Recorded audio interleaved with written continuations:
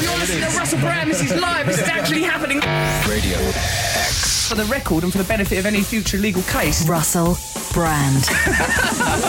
Radio X. Hello, you're listening to Russell Brand podcast. Coming up, it's going to be an incredible thing. It's a the radio show is part of the podcast, and why wouldn't it be? But in addition to that, there's this. Well, it was a good show, wasn't it, guys? It was a brilliant show. What did you like about it so much? Well, I don't know. Very metaphysical. Very metaphysical. It did, actually, yeah. Yeah, and we talked to a member of the Lighthouse family. Did. And we spoke to a man who's got an aerial down in the mind. Trans-species man. Trans-species, and he's not exactly what you'd expect him to be, even if you can have an expectation of such an extraordinary thing. Trans-species, you want someone who's got lion's legs. Yeah, lion's legs. I was going to say something else Look at me. Look at my legs. Or an udder or something. At very least an udder, but in a way, that's just a human mammal female with a couple of udders, right? Couldn't it be? Couldn't it be? Yeah. Under the right circumstances? I'm sure it was a man who lived in a lake and he was partly... He had gills. I don't think he had gills, but he was... He was evolving. He was trying to evolve, but he was really committed to living in a lake. Semi-aquatic lifestyle. Yeah, I'm really committed to living a semi-aquatic lifestyle. That's my like excuse. Waterworld, isn't it? Yep, Yeah. he had gills, Yeah, didn't gills. he? Yeah. Kevin Costner. At the end, he has gills. I never watched that. You gilly billy. Now, why don't we just do a little bit of a radio show, and on the other side of it, we'll meet up back here, and I think we're all going to have some sort of rash that we're going to have to explain to our wives. Okay, here we go. Here's the radio show. Radio X. Russell Brand.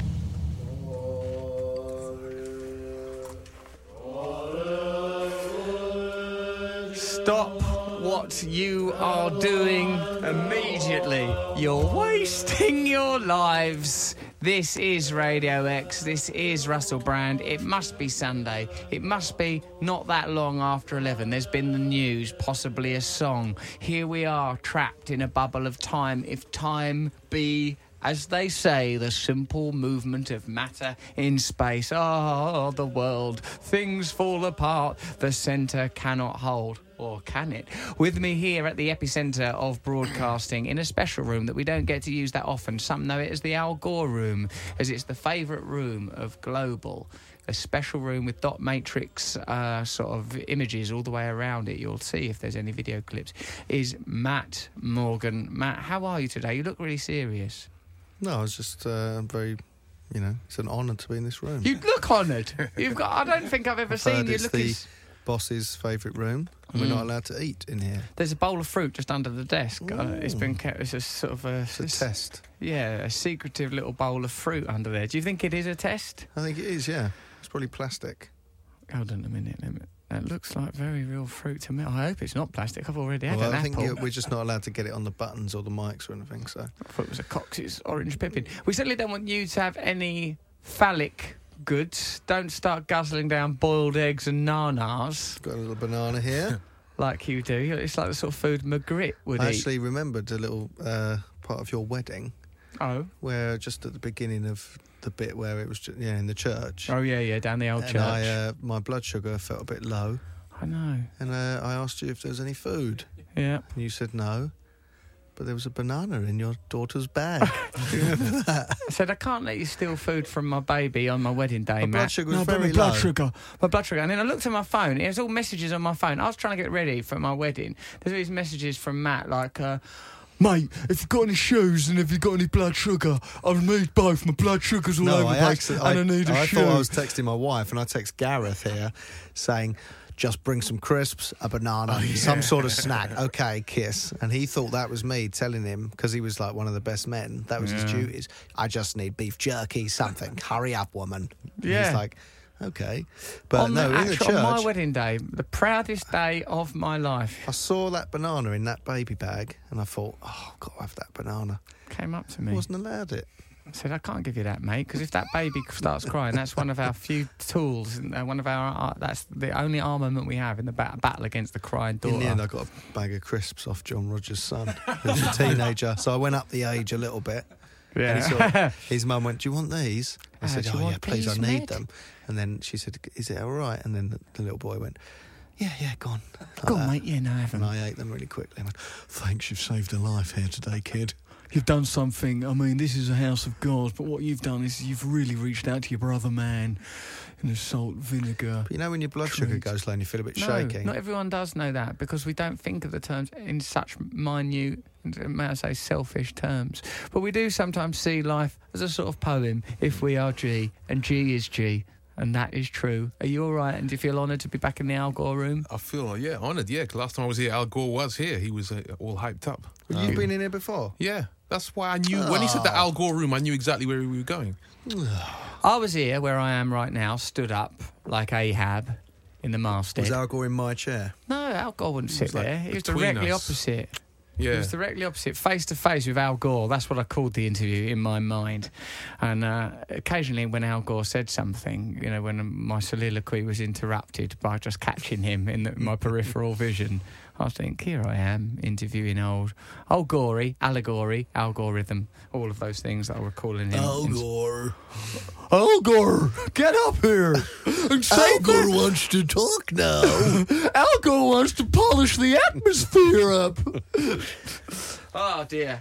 Here's some emails for us, and what the hell do these people want? There's someone reaching out. Hello, gang. I don't know if you've had any other podcast glossaries submitted, but here's one. Russ and Matt podglossary.tumblr.com. Can I just say, because someone thought I was being egotistical, so make us a glossary. But it was because we've forgotten loads of stuff that people mention. It was only so that, there's stuff we've forgotten. Rat Boy, what was that about? We don't There's people know. out there who know. There's people out there, they are the receptacles of great knowledge, great wisdom, and we should be mining that resource.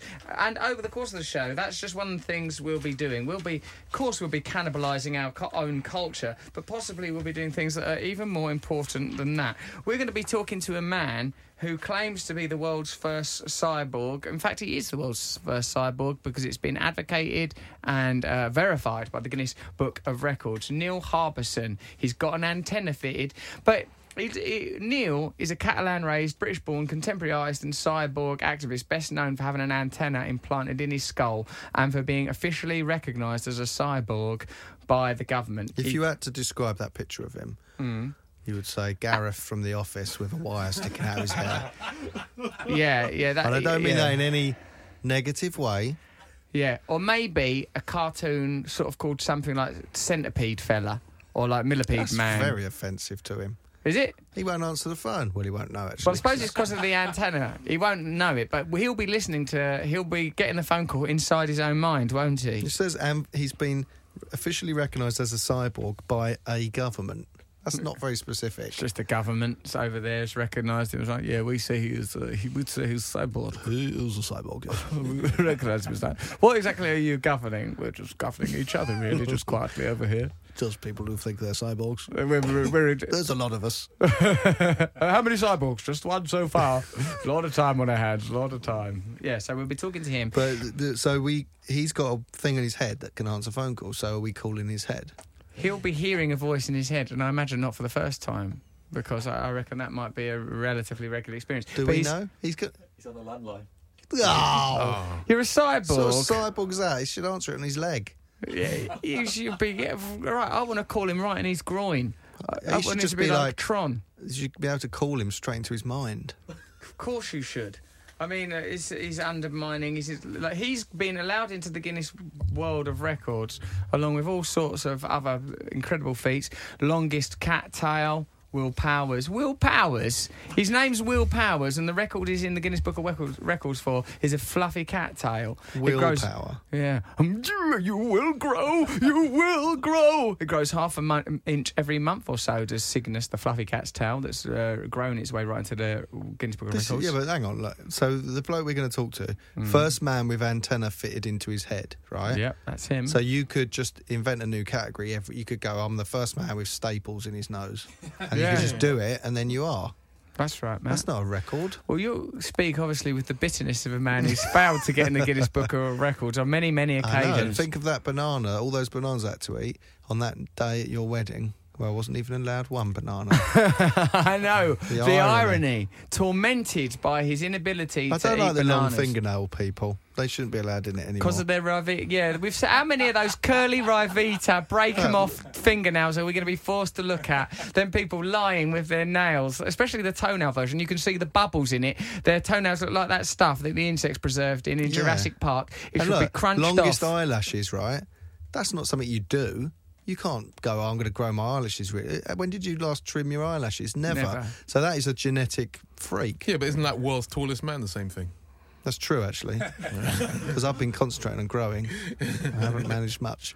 What about 5'9". those lovely fat fellas in a check suit? Who? Well, they're in the record books. A couple of lovely fat fellas in a checkered suit on yeah, a yeah. moped. Don't you remember? You've been Guinness World Records. Maybe you've been there in Hollywood. Maybe you've been there at the Trocadero. A couple of lovely fat Yeah, fellas. but whenever you read about the people like that, like the tallest man, there's a terrible illness behind it. Robert Wadlow. Yeah, he was in pain. I know, It's he like he was shouldn't have running been. around the world booting people and going, hey, I'm the biggest guy ever. It's great up He was here, like, losers. oh, my back. I got another bunion, and this time it's on my knee. Yeah, they were in terrible, terrible distress. Now, this long fingernail woman who's got in there, she's in there for... This woman's in for fingernails. She actually... There must be a lot of stuff she can't do with those hands. Basically anything else. I mean, she could... I bet she just sits around at home going, No. come on, Frank. You know I can't wipe my own butt. Oh, Frank. just clutching a sponge. Look, stabbing if we herself. lose these, we lose everything, Frank. Look, Frank, I'm just growing these papers. I'm going to need you to reach under the fridge and get back my hair clip. That's the one thing you could do, Toots. That's all she's good for, is raking her nails down Cleaning someone's behind back. radiators. Get down back behind the rad. Yeah, everyone here. The fella with the upward. There's a fella with upward hair. There's a man with a nice body, What's even though he's upward hair? old. Upward hair. There's upward hair, man. Look at him. Don't you remember Kid and Play from when we were kids? Blimey, that's not. Oh, like that's a high not the, top, yeah. Yeah, that's like the highest high top, not Yeah. upward hair. Benny Harlem, best upward hair, 52 inches above the Tallest nuts. dog, right? Great Dane Freddie, belonging to Claire Stoneman of Leigh-on-Sea, Essex. 7'6" on his hind legs, right? She's done nothing. And her name's in there. She's just It watched should the just dog say grow. Great Dane Freddie of Leigh-on-Sea, Essex. All Yeah. she's done is feed it. She's just stood idly by, She's watching living a off the dog back grow, of it. Yeah. and suddenly she's I acknowledged bet by that's her Norris job. I McWhirter bet that's her job. to watch a dog grow. Just like she takes it around the world and shows it. Of course she does. And Great Danes, mate, they have perilously short lives. It'll be dead in 5 years, so Really? make hay while the sun shines. Tragically short. Like, as soon as you've got used to it, it's popped off. This lady here, she's down April Choi. She's whipped out the most Jenga blocks in one whip. So that's she's whipped out so many Jenga blocks. Look at her, but she's really made a show of it. She looks absolutely terrific. She looks like someone from the future. She's got the colouring of the Cheshire Cat I from just think because Lewis she's Carroll's a show Alice in person. Wonderland. She's rehearsed that. She's done it on stage. That's blah a blah skill. blah. Yeah, it's a thing that she's She's practiced. You can't have a tall dog and someone who's practiced something. Someone's stuck something in his head. Yeah. There needs to be rules. Well, this man's got a very tall bike. There's a So man what? here in Belgium with a tall So bike. what? This fella can blow up balloons like there's no tomorrow. But we will be talking to a cyborg, a man that's given over his scalp to technology, and finally he's getting the reward for it that he deserves. We're going to be talking to him, and also possibly we're going to be purchasing a utopia if we can get together enough money to buy it. You know how long I've wanted a utopia? Well, now we've identified it. It's off the coast of Scotland. It's a lighthouse, and it's only got one or two troubling mysteries and murders in its recent history. We could be living in a lighthouse. We're living on a prayer. All sorts of things are going to happen there. Once we've got our own landmass, we're going to see what I'm really all about. Also, we're going to have a little listen to... Someone wrote an anthem. Did you know that, Matt? An anthem was written. Oh, it's a good anthem. It's been For the written... show?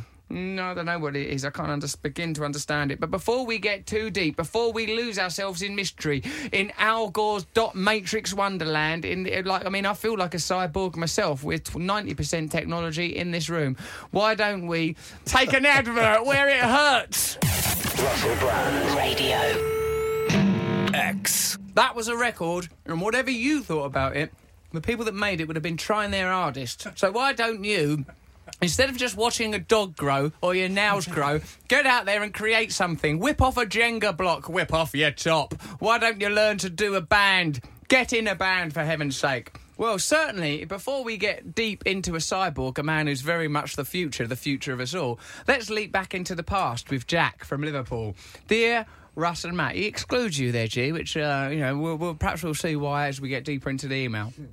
Regarding your DNA debate a few weeks ago, endurance runners, far from being, as Matt claimed, cowardly custards sprinting through the plains, were actually the chief hunters of any tribe.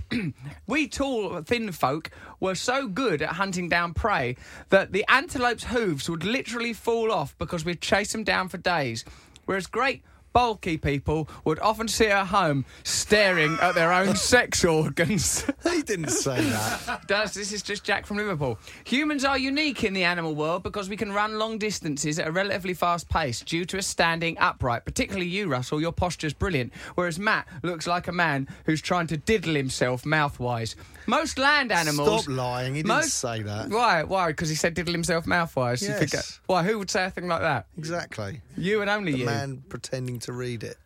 Quite. So that's what he said. Most land animals, being four-legged, are like accordions when they run. They are, aren't they? Accordions? What, they go...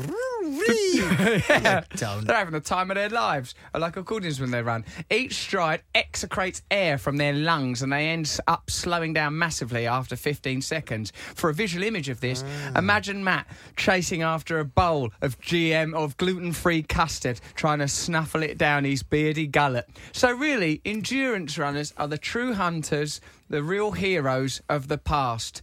And it is upon their nimble, noble shoulders that What we did he all really stand. None of this.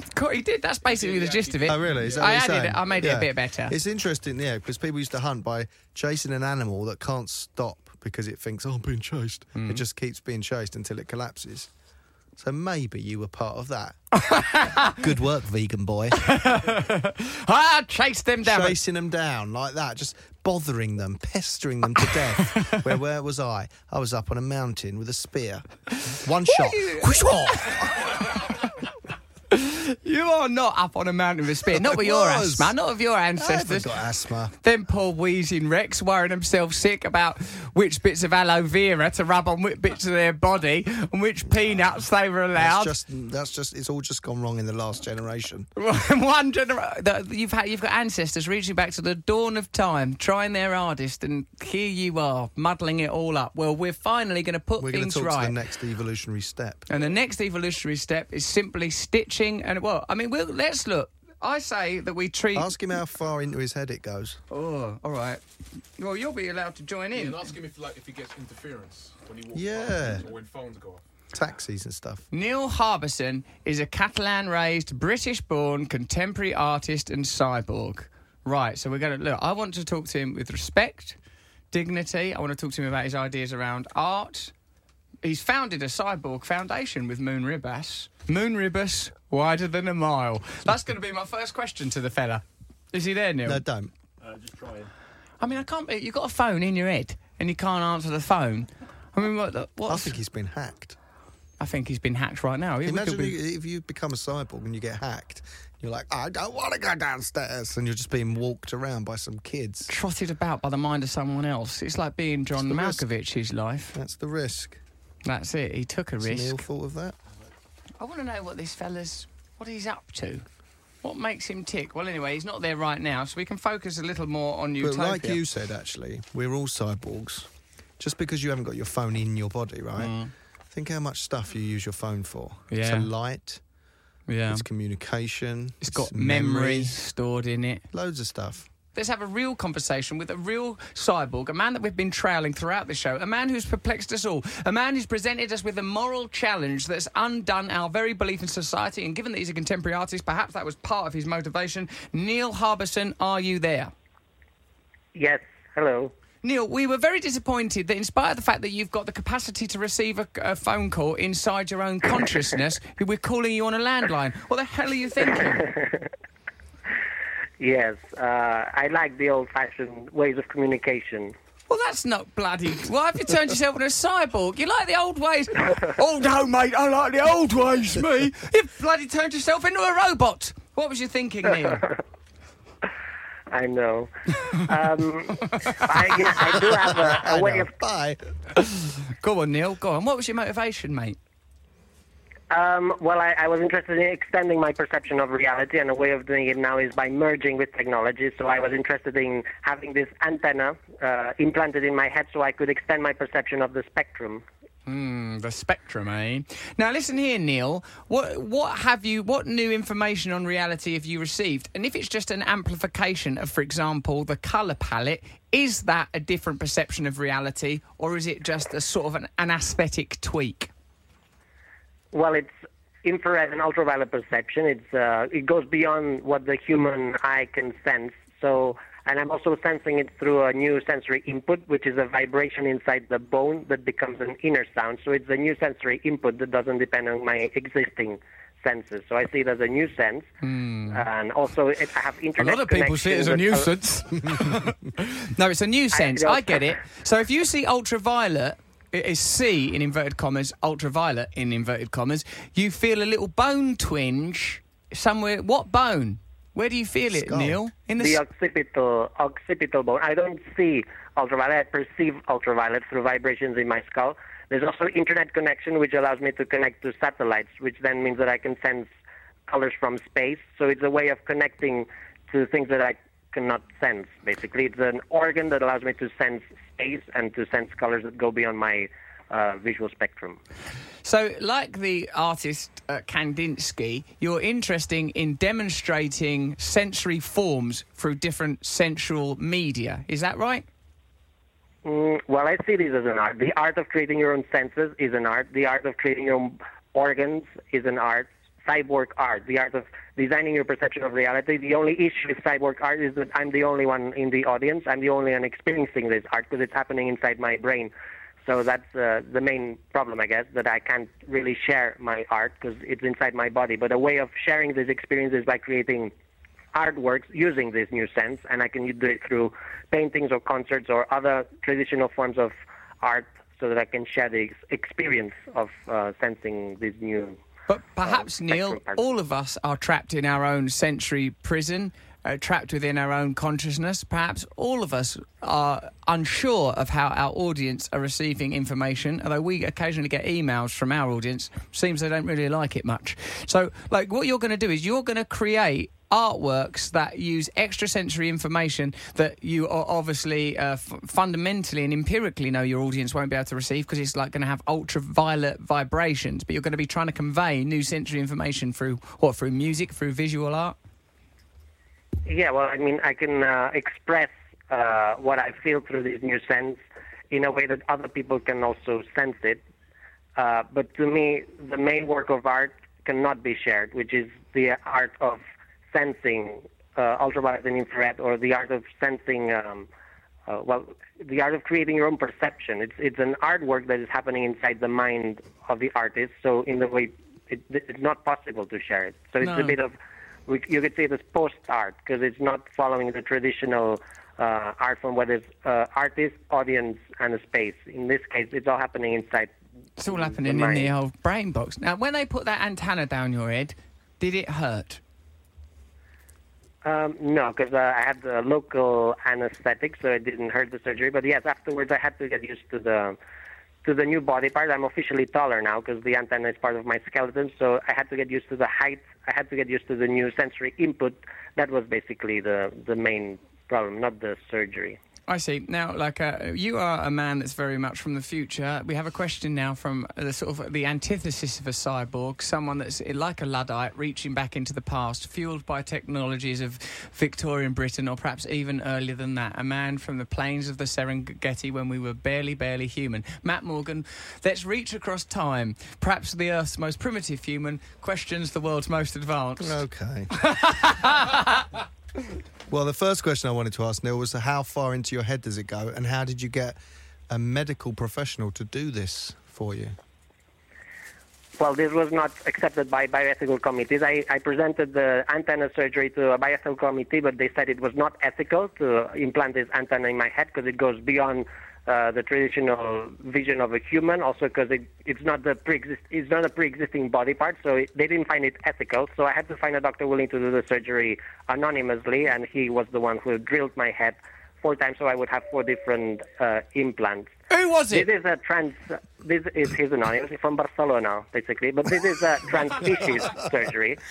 It's a trans-species surgery because it's the addition of a sense that is not traditionally human and also an organ that is not traditionally human. So in the same way that transgender surgeries were not accepted by bioethical committees and is still not accepted in some countries, in the future I'm sure there will be countries accepting trans-species surgeries as well. So it will be ethical at some point. Yes, it's the addition of senses and organs that are not traditionally human. Okay. And with ultraviolet light, so if you're in a club and there's one of those purple lights, does it hurt your head? You know those dandruff lights where you see sort of the dandruff lights that makes people's teeth glow? Does that give you a headache? Very high pitch. Yeah, they're very annoying. What happens? Do you just go, ah! Does it hurt your head like you'd have to leave? It's a very high pitch, but connecting to International Space Station, that's the most overwhelming experience because there's many ultraviolets in space, so the spectrum is very, very high pitched. So it's very overwhelming just to sense the colors from space, basically. Are you going to have any more impediments and appendages stitched into your beingness, mate? Yes. What? Yeah, I've just What created else? The solar crown. I call it. It's a sensory organ for the sense of time. We all have a sense of time, but we don't have an organ for the sense of time. So it's gonna be inside my skin on the head, and it's gonna go around like a crown, and it will give me a point of heat that will take 24 hours to go around. So the complete circle around my head will take 24 hours. So this will give me an organ for the sense of time, and I want to check if I can, in some years, modify my perception of time. If I want time to go a bit slower, I'll make the point of heat go a bit slower, or if I want time to go a bit faster, I'll make it go a bit faster. So it's basically taking Albert Einstein's theory of time relativity into practice by creating an organ for the sense of time, and then see if we can create optical illusions, or not optical, in this would be like time illusions. Neil, you are an absolute darling. You're meddling with intersubjectivity, and it seems to me you need a bloody good cuddle. Now, what do your mum and dad make of all this? Well, they didn't like it at the beginning, but now they are used to it. And but I'm happily, I'm living with fellow cyborgs, Moon Rivers. She has a chip in her body that allows her to feel earthquakes, and since last week she also has 2 chips in her feet that allow her to feel moonquakes. So her feet are connected to the moon, so she feels the seismic chips activity of the moon. connected to your head chip. And then Manel as well, he feels atmospheric pressure changes. Where so you all living, mate? surrounded Catalonia. You're all living in Catalonia. Exactly, yes. And you're all a cyborg community, and you're reaching out for new senses. In a way, you are robot pioneers. You are trying to find new realms. But is it working? Are you happier now than you was before you were able to get ultraviolet tremors? Well, we feel much more connected to nature and to other species, so that's what makes us happy. I guess we feel that we can perceive reality in a deeper way, and that does make us happy because there's so much we cannot sense that exists, that through technology we can actually sense a part of nature that was inaccessible for us. I think that's a very, very beautiful idea, that our perception of reality is, yes, governed by senses and governed by culture, and I think it's in a way, a very brave thing you've done. Now, how has your understanding of nature and reality changed? Do you feel warmer to other human beings? Do you want to give them a nice ultraviolet cuddle? Or do you feel, oh, look at them, those big pork pigs just lumbering about, not understanding ultraviolet and infrared?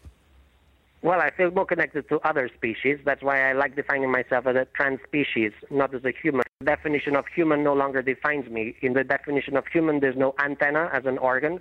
There's no infrared and ultraviolet perception. So defining myself as a trans-species then makes me feel more comfortable. I feel that I have many more connection with other species now. I can share infrared perception with my cat, for example. If I see my cat staring at the wall and I sense there's infrared between the cat and the wall, I know that the cat is probably staring at the infrared, not at the wall. Or I can understand insects that go at specific flowers if I sense there's a high level of ultraviolet there. So I have a connection with other species that I didn't have before. I can also feel much closer connection with the cosmos. If I connect to satellites, I can sense the colors from space. So it connects me with reality in a way that it didn't before. So becoming a cyborg doesn't make you feel closer to machines. In my case and in other people's case, it makes us feel closer to nature and to other species. I understand. It's giving you a conduit to different aspects of nature, and the vehicle by which that data is delivered isn't determining the experience. That's very interesting. Go on, Matthew's got another question from you from the Stone Age. When you sleep, does the antenna sticking out of your head, is it annoying when you're asleep? And also, if you're on a bus or something, could someone pull it and would it hurt? Yeah, I sleep with the antenna because it's part of my skeleton, and I have, as I said, internet connection, so people can also send colors to my head, and there's 5 people that have permission to send colors to my head, so sometimes they send colors at night. When this happens, they either wake me up or they color my dreams. So if someone starts sending blue colors while I'm asleep, my dream suddenly becomes blue, or my dream takes me to the sea or to the sky. So my friends can actually influence my dreams, or they can color my dreams. And yeah, having an antenna has a social reaction. I've had it since 2004, and I've been out in the street, and it has created social reaction. Some people just laugh at me, or some people try to pull the antenna, or some people just ask what it is. And usually it's drunk women who try to pull the antenna, so I try to avoid The drunk women, basically. they give you a tug on the antenna, the saucy sausages. Of course they do. There you are, up down Las Ramblas, and they're tugging away at your antenna, interfering with your ultraviolet and meddling with your blue dreams. Is it painful if it's pulled? Oh, no, it's like pulling an arm or pulling an ear. It's not that, Before you had the antenna, did you feel that you didn't fit in with society anyway? I'm looking at the picture of you and hearing you talk. You're clearly an artist, and I identify with you as an outsider, a person that's always felt a little bit unusual. Did you feel unusual, say, when you was a kid? Yes. So it hasn't yet. Now that I'm a cyborg, I also don't fit yet in society, but I'm sure that I will fit. I'm thinking the 2020s will see many more people with new organs and new senses, and in the 2030s there'll even be more. I think society needs to get ready to the fact that people will start deciding what senses and organs they want to have, and it will become normal to meet people with new organs and new senses very soon. And people who start defining themselves as trans species will also become more and more normalized, I think. I wonder that if technology is one way of gaining access to this extrasensory information, but when you read William Blake, it seems like that fella that was seeing angels in trees in Peckham and experiencing different colours, the way that perhaps Rothko seemed to, or Kandinsky appeared to. Perhaps there are different ways, other than technology, of accessing sensory experiences that are beyond what we would call the realm of, in inverted commas, normality. So do you think that art and indeed religious experience is another way of accessing it, and that might be another way of changing what we determine normal, and being a sort of a way for weirdos like you, like I, to hold hands beneath the surface? Yes, there's many ways. One way is with chemicals. You can probably alter your perception. Also with cybernetics. But my aim would be to 3D print this antenna with my own DNA, for example, and also genetically modify myself so that I can add these new senses. I wouldn't like to use technology. My aim would be to have this antenna with my own DNA. But this is still not possible, but it will be in the next decades, to 3D print new organs with your own DNA. Neil, do you think it's a danger, or does it excite you, the idea that someone might have a weapon implanted, like a laser gun, in their mind that comes out of their eyes? It wouldn't be very wise to merge with something that you'll use as a negative or to harm people, because people who want to do that usually try to separate themselves as much as possible from the weapon. So I don't think we'll see many examples. Yeah, it's not like RoboCop, Matt, where you can be sort of a cyborg with like where you're part human, part dustbin, rampaging around the streets of New York dispensing justice. What Neil wants to dispense is art and information from another dimension. And if dimensions are only experienced through the senses, he's already doing that. Yeah, but the technology might get abused by the wrong people. Well, we'd have to insert that one of them wires in our head before they start giving us purple dreams or giving us a bone rattle in the middle of the night. And to tell the truth, I'd welcome a bone rattle any time of the day or night. Also, Neil, are you worried about hackers? Like, could someone hack your system? If you can receive emails, are you at risk of hacking? Yeah, well, through all these years, I've only been physically hacked once, so someone without permission was able to hack me and send images to my head. What they so send? I was physically hacked, but I actually liked it. I was hacked and I liked it. What sort of pictures did they send? It was a selfie. Someone sent us an image of his face, and then I sensed this face in my head. Oh, Wow, that's amazing. I like you. You're an unusual fella. But if you ever find yourself in London, we suggest you get right onto our radio station and give us a bloody good cyborg cuddle where flesh, metal and extrasensory information entangle in a glorious rainbow of experience. Neil, it's really lovely to have you on. You're a really lovely, sweet, pioneering and unusual man. And what better thing is there to be in this crazy upside-down, inside-out world? Thanks, Neil. Thank you, Russell. See you later, Cheers, mate. mate. Good luck out there. See you. Take care. Bye. Bye-bye. Bye. Bye-bye. Oh, he was really sweet, wasn't he? He's so lovely. What a lovely fella. Well, I like Do you the know way... what you didn't do? What didn't I do? Didn't sexualise I was it. going to, actually. What I was going to say is, do you sometimes think of your antennae as an extra head winky? I But think he wouldn't have taken that well. No, I He don't. was a sensitive man. He was, because he was a little bit like He Andy got hacked though, Kaufman. and someone sent him a selfie. I liked it. I got hacked, but I liked it. I thought his worldview was interesting. pretty interesting. Why don't we have an advert and then see where we wind up? What are you saying, G? No, I was going to say, you know, when you talk about Terminator, Rise of the Machines. Oh, yes, You know, when they go back to the point in time where they develop that new technology. He's that. He might be that. He is that. That's what I'm saying. Honestly, if he gets far down the road with this, Before you know it. CIA. Oh, and yes, I've had a new thing where I can grow really long fingernails and scratch your eyes out in the middle of the night in infrared. Old, not Neil Harbisson, he's an absolute No, bloody but he'll be- sweetheart. yeah, but someone will hack him. hack him and he'll be going, "Oh, sorry about. I'm so sorry I about apologise. that. Oh no, There's another a new one. experience for you Hang on, there. there's a drunk woman. Get your hands That was off from my... me. That's my head winky. Okay, now... We're going to experience a different type of reality through a new sense, what I call the inside of your nut. Here is an advert. Dear Britain, we know you can't wait to take off again to the people and places you love, to feel the sun on your face and the sand down your shorts, or just read and read and read until you feel happy and glorious once more. Take off to Europe from £39 each way. British Airways. Made by Britain. T's and C's apply. Limited availability. Price based on a return fare departing London Heathrow in September. See ba.com/lates for details. This is Radio X. Russell Brand. Welcome back to Russell Brand on Radio X. It's only a little way into the show, and we've already spoke to someone so bloody futuristic, it's blown my little mind. I loved him, Neil Harbisson. I thought he was a wonderful fella. Yes, I wasn't taking a mickey. Why My are you questions defending were- yourself then? 'Cause Well, I you- felt like some of my questions were flippant. Has but, someone grabbed your head, Winky? but all those that are the kind things of I stuff. think. And Yeah. actually, they all elicited good information. Yes, it's mostly drunk women up and down Las Ramblas. I was in Spain the other day and someone grabbed me by my mind. Yeah, I mean, I thought he was really interesting, wasn't he? And sort of sweet and lovely. And I started, as it went on, I felt more and more warmth to him. I'd like to send him a selfie to his head. But trans species. I mean, look, it's challenging to those of us that sort of look at the world in traditional ways, like to sort of hear people talk about stuff like that, isn't it? Just start thinking, Well, that will come a time where I think South Park did an episode where the teacher says that he's half dolphin.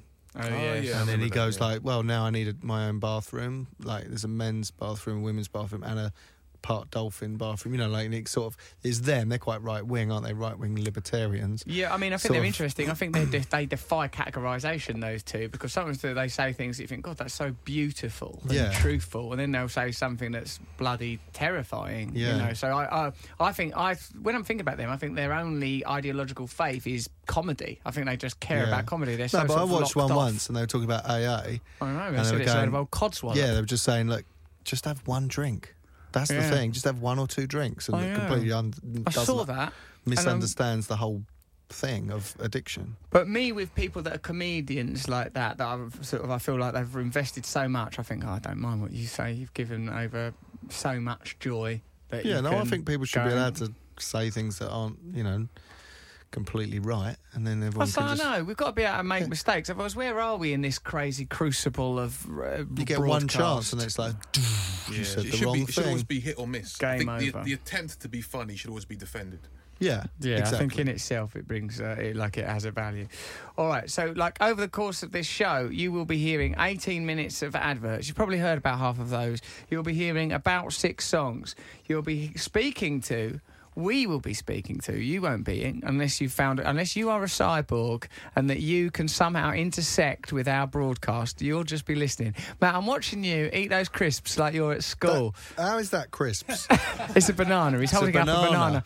You know, like I remember from school watching someone sucking crisps, like when people feel, oh no, I've put a crisp in my mouth, and try to break it down with your saliva. But sometimes that's more enjoyable. I remember like eating Smarties Crispy suck. like that, where you just have to suck them so the teacher can't tell. I fetishised every type of food that I ate. When I eat a Malteser, I like to nibble off its little... A Malteser, you mean? A Malteser. A Malteser. I like to nibble off its little chocolate jacket till its honeycomb is all exposed. Majesty, many were the nights when I'd find myself on those flagstone floors, peeling the I'll chocolate. eat my banana. It goes on for about 8 minutes. No, go on. What was you going to say about me and my Maltesers? I've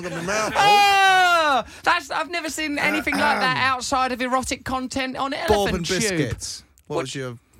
Firstly, a operandi? bourbon biscuit is a rip-off in itself. They're a dirty little biscuit. I feel cheated. Look, because I think they're an apology for a biscuit. But did you lever it apart and tooth out the goodness? Yeah, I'll tooth out your goodness, mate. What's the point? All the goodness is gone, then you've got to eat the dry biscuits. No, because then the mouth's all been prepared, mate. I've coated the goblet with all sorts of gubbins then. Penguin, same technique. Jammy Dodger, how would you?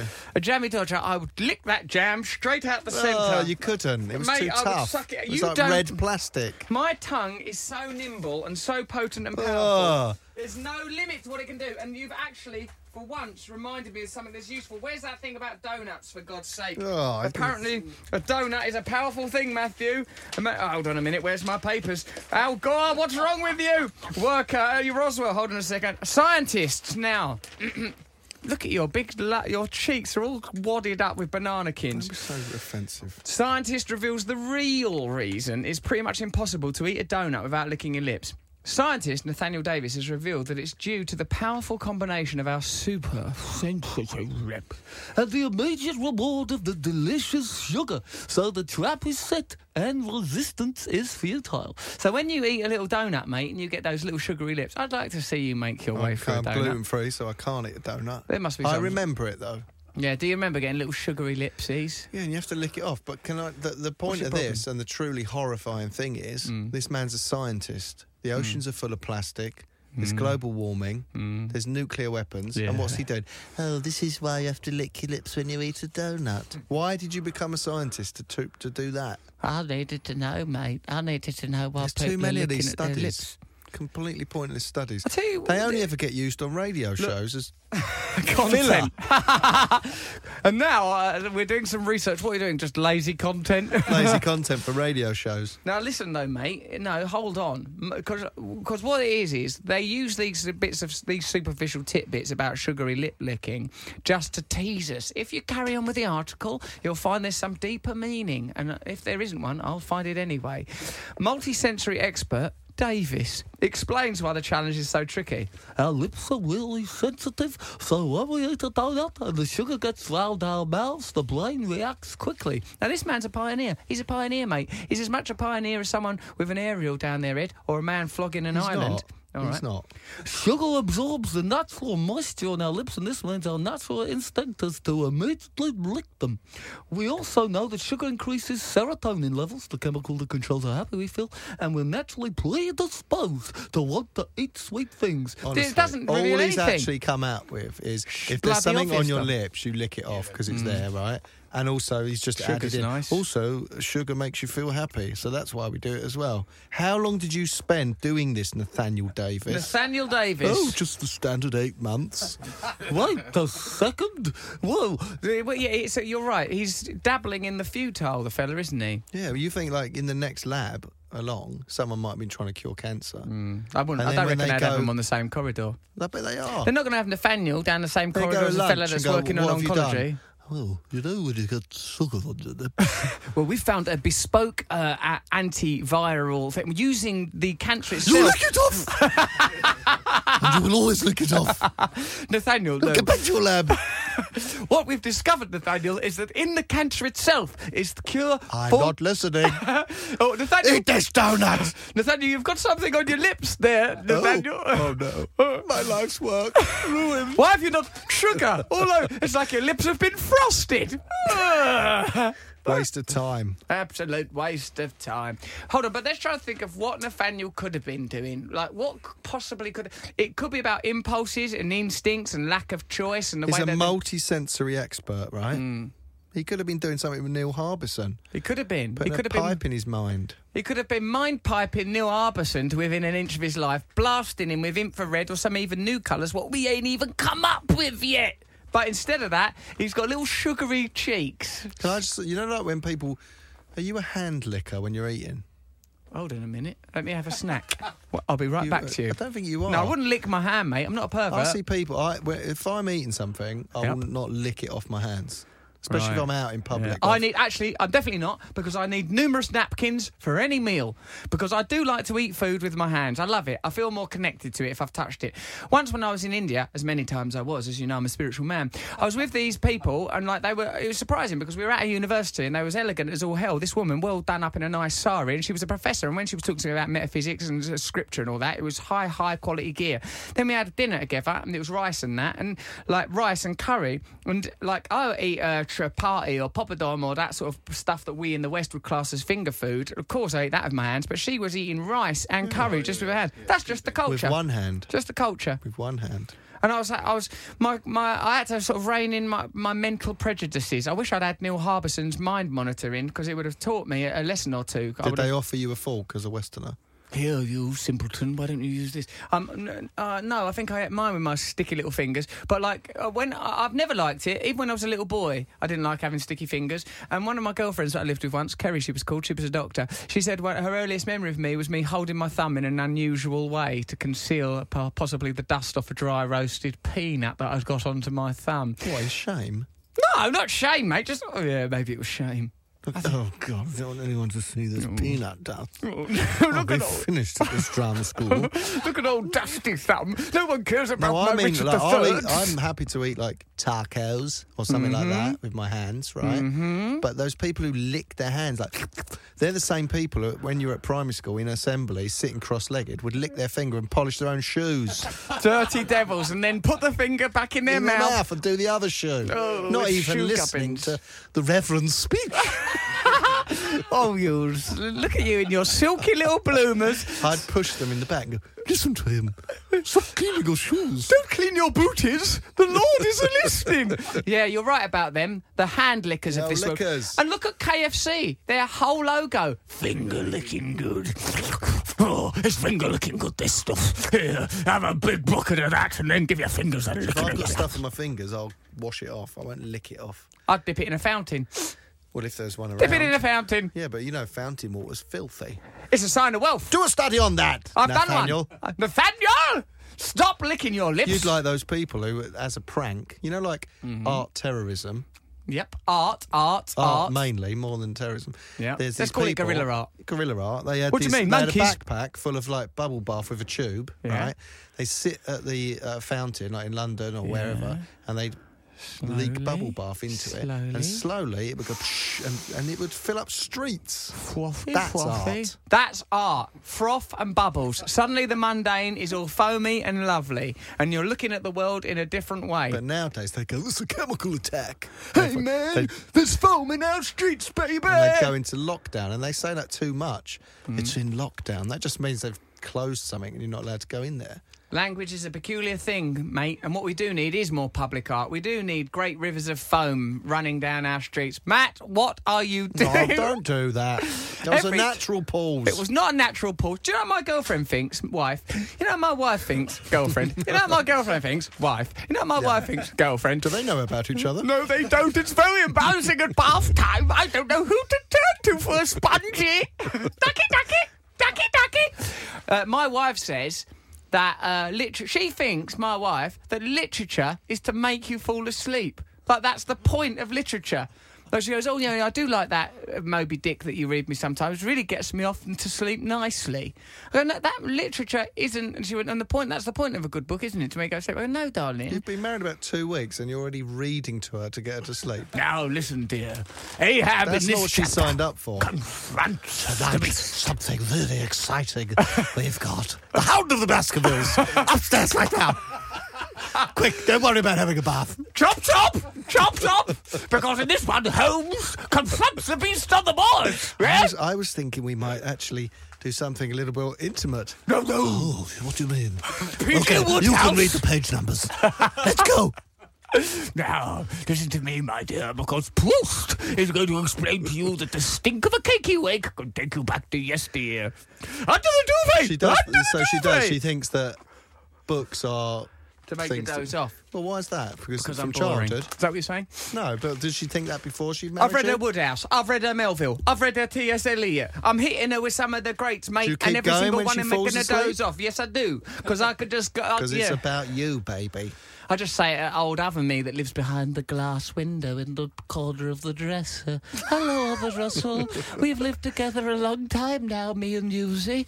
Me and Newsy in our brogue shoesies, trying to see different colours. It's quite a lovely image of you putting your wife to sleep with a story. Thanks, mate. I'm trying my best to be a good man these days. After something that I'm calling an advert, I'm going to tell you something about me that's going to surprise you, Matthew Morgan. Oh. Surprise and excite you. And it's nothing to do with sex. Here's the advert. Russell Brand This is Radio X. Matt, I'm very sorry. I've got nothing interesting to tell you. I just said that because it seemed like a good way to go into an No, advert. you have to come All right. good on that promise. Hold on. No, I must. Don't make me come up with something just so you can guzzle down yet more potassium. Big croftfuls Don't of come the up with stuff. something fake. You're like Tarzan. Yeah, I am actually. Thank you. All right, that monkey you lived with. Nah, you can't change it. You're like Jane. Go on then, tell me something that like you've never Jane. told anyone about yourself. Come on, love. All right. Listen to this. Too good to miss. Former worker, and that's what he was, claims that a US base is home to living and dead aliens found at the Roswell crash site. A secretive US airbase is home to hordes of dead and alive aliens, wanted, kept in tunnels underground. You're like that a bit. Claims an engineer who worked there for nearly 40 years. I knew it, Matt. I knew there were dead and alive aliens wanted. For the first time ever, a worker at the Wright-Patterson Air Force Base... Ugh.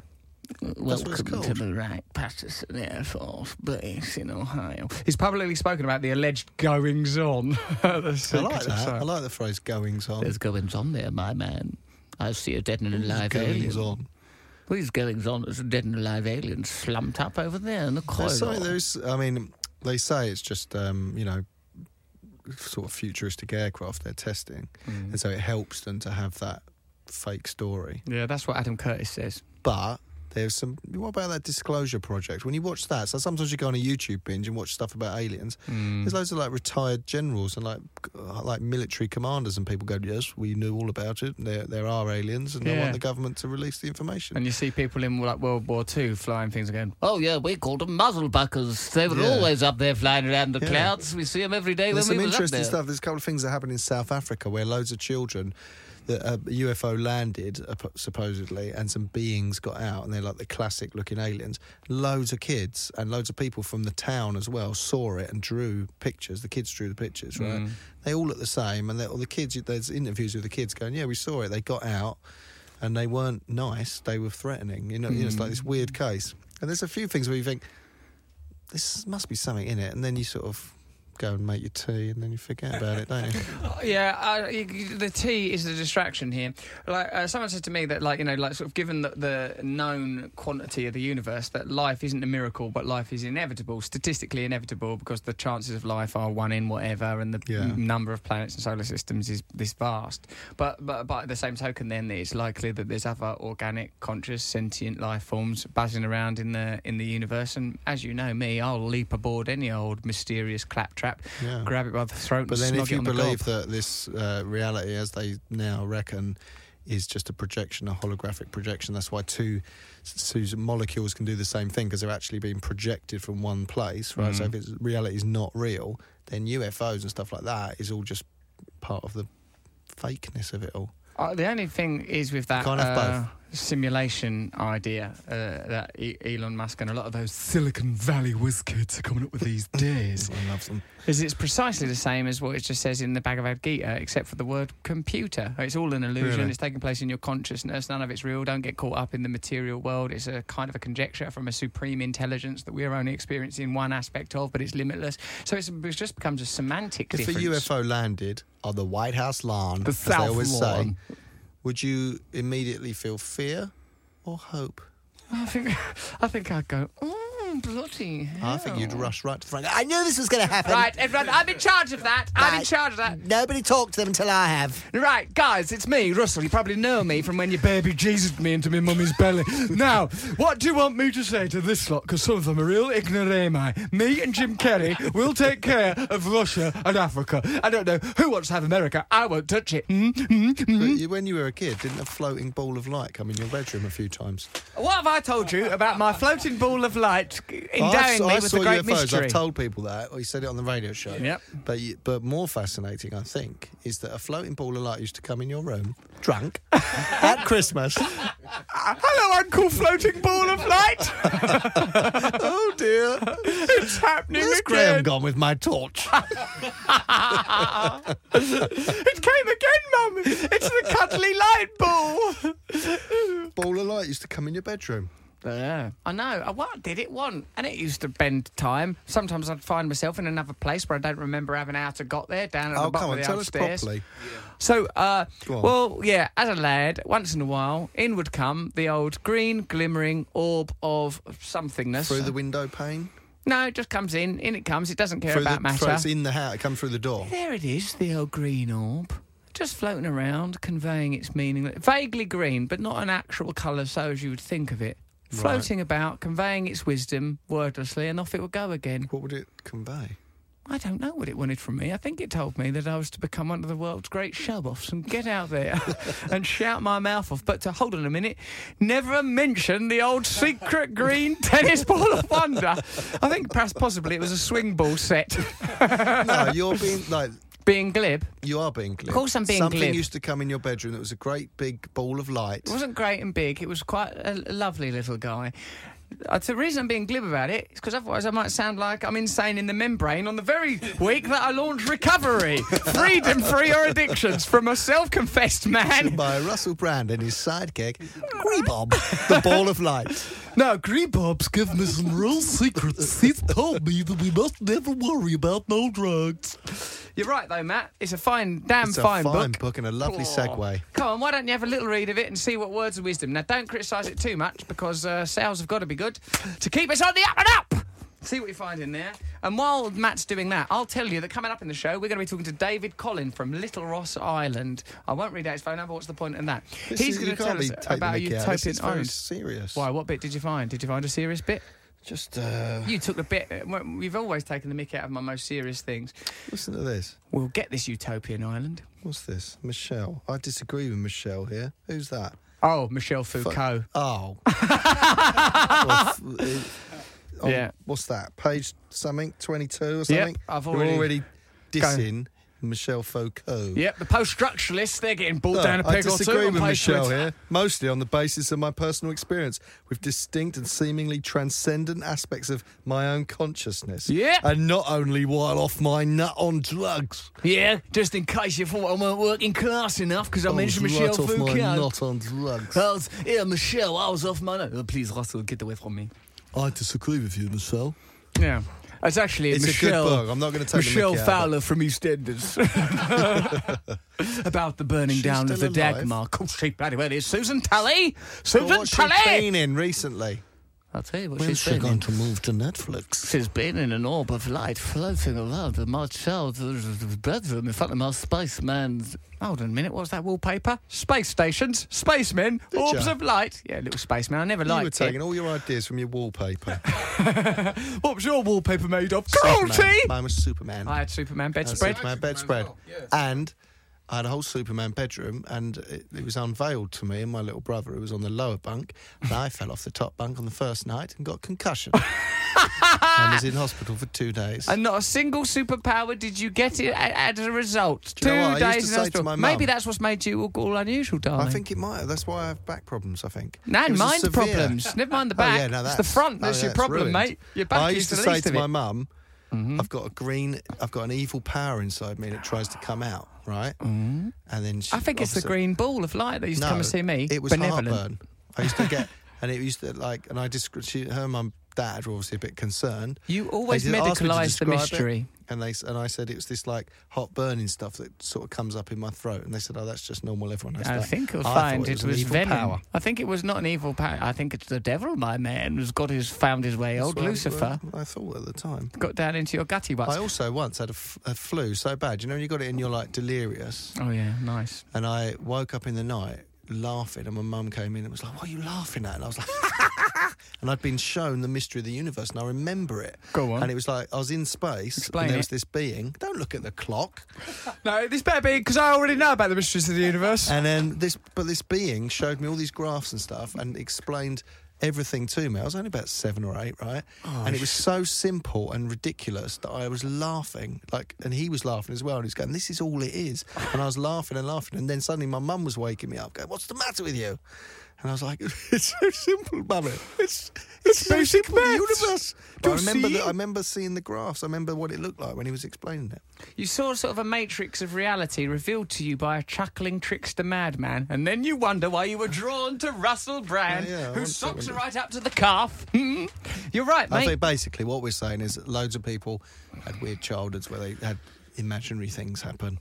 And what is the nature None of of it's imaginary? real, probably. Hold on a sec, because if we learned anything from Neil Harbisson, and we didn't, it was that the nature of reality is received through the senses. So with extrasensory tools, whether they're technological or transcendent psychological tools, you might receive different forms of reality. Now, like, you know, sometimes when I'm doing my old yoga, what I do, sometimes there's a couple of positions where you go upside down, right? And you're upside down for a while. When you stand back up, the secular and mechanical explanation would be, I feel a bit dizzy. But during that, what you would call feel a bit dizzy, it feels like the actual ticking of my personality, you know, and I remember that I'm this and this is what I believe in, stopped. And momentarily, there's the revelation of some other consciousness that's extremely vivid and real for a moment, but then you sort of get your breath back and you go, oh no, that weren't nothing much. Do you see what I mean? Because it doesn't sort of almost belong on this frequency. So I think that all of us have an awareness and access to, through our dreams or through sort of other forms of transcendent experience, a different type of reality. And I think that's what our man Neil Harbisson's trying to do. He's trying to materialise and mechanise the idea of transcendence. That book, The Demon, that I read, or half read and then got freaked out, Daemon, Yeah. it says that there's two beings in your head. And there's one that's sort of dealing with the day-to-day, and then there's the demon that's just sort of sitting back. Not demon in a dark, evil way, just a Sprite, bigger essence, being entity. that can't actually do much. It can't really interact with your It's hands. not practical. It's not, no. But he has his moments. And so like deja vu and stuff like that is... But like some of the stuff, it's quite creepy reading about it, because they did this thing where they sort of using electric impulses turn off one side of the brain and can talk to that being. Yeah. And the person gives completely different answers when that thing's engaged. That's when that useful. other side... Yeah. Buy that book. I'll give it to you. It's weird. Yeah, if you're only reading half it. What bit of it was it, mate, when you went, I can't handle this no more? It was the idea that it's almost like a horror film, that you're basically a passenger, or you've got this passenger in your head, right? And you're sort of doing all the pulling the levers and like doing all the stuff, but actually that thing is sitting back. And that in it sort of supports that idea that we don't actually make our own decisions. They're sort of made 2 seconds before we do them. So it's almost like you're a character in a computer game. I think I've said this before.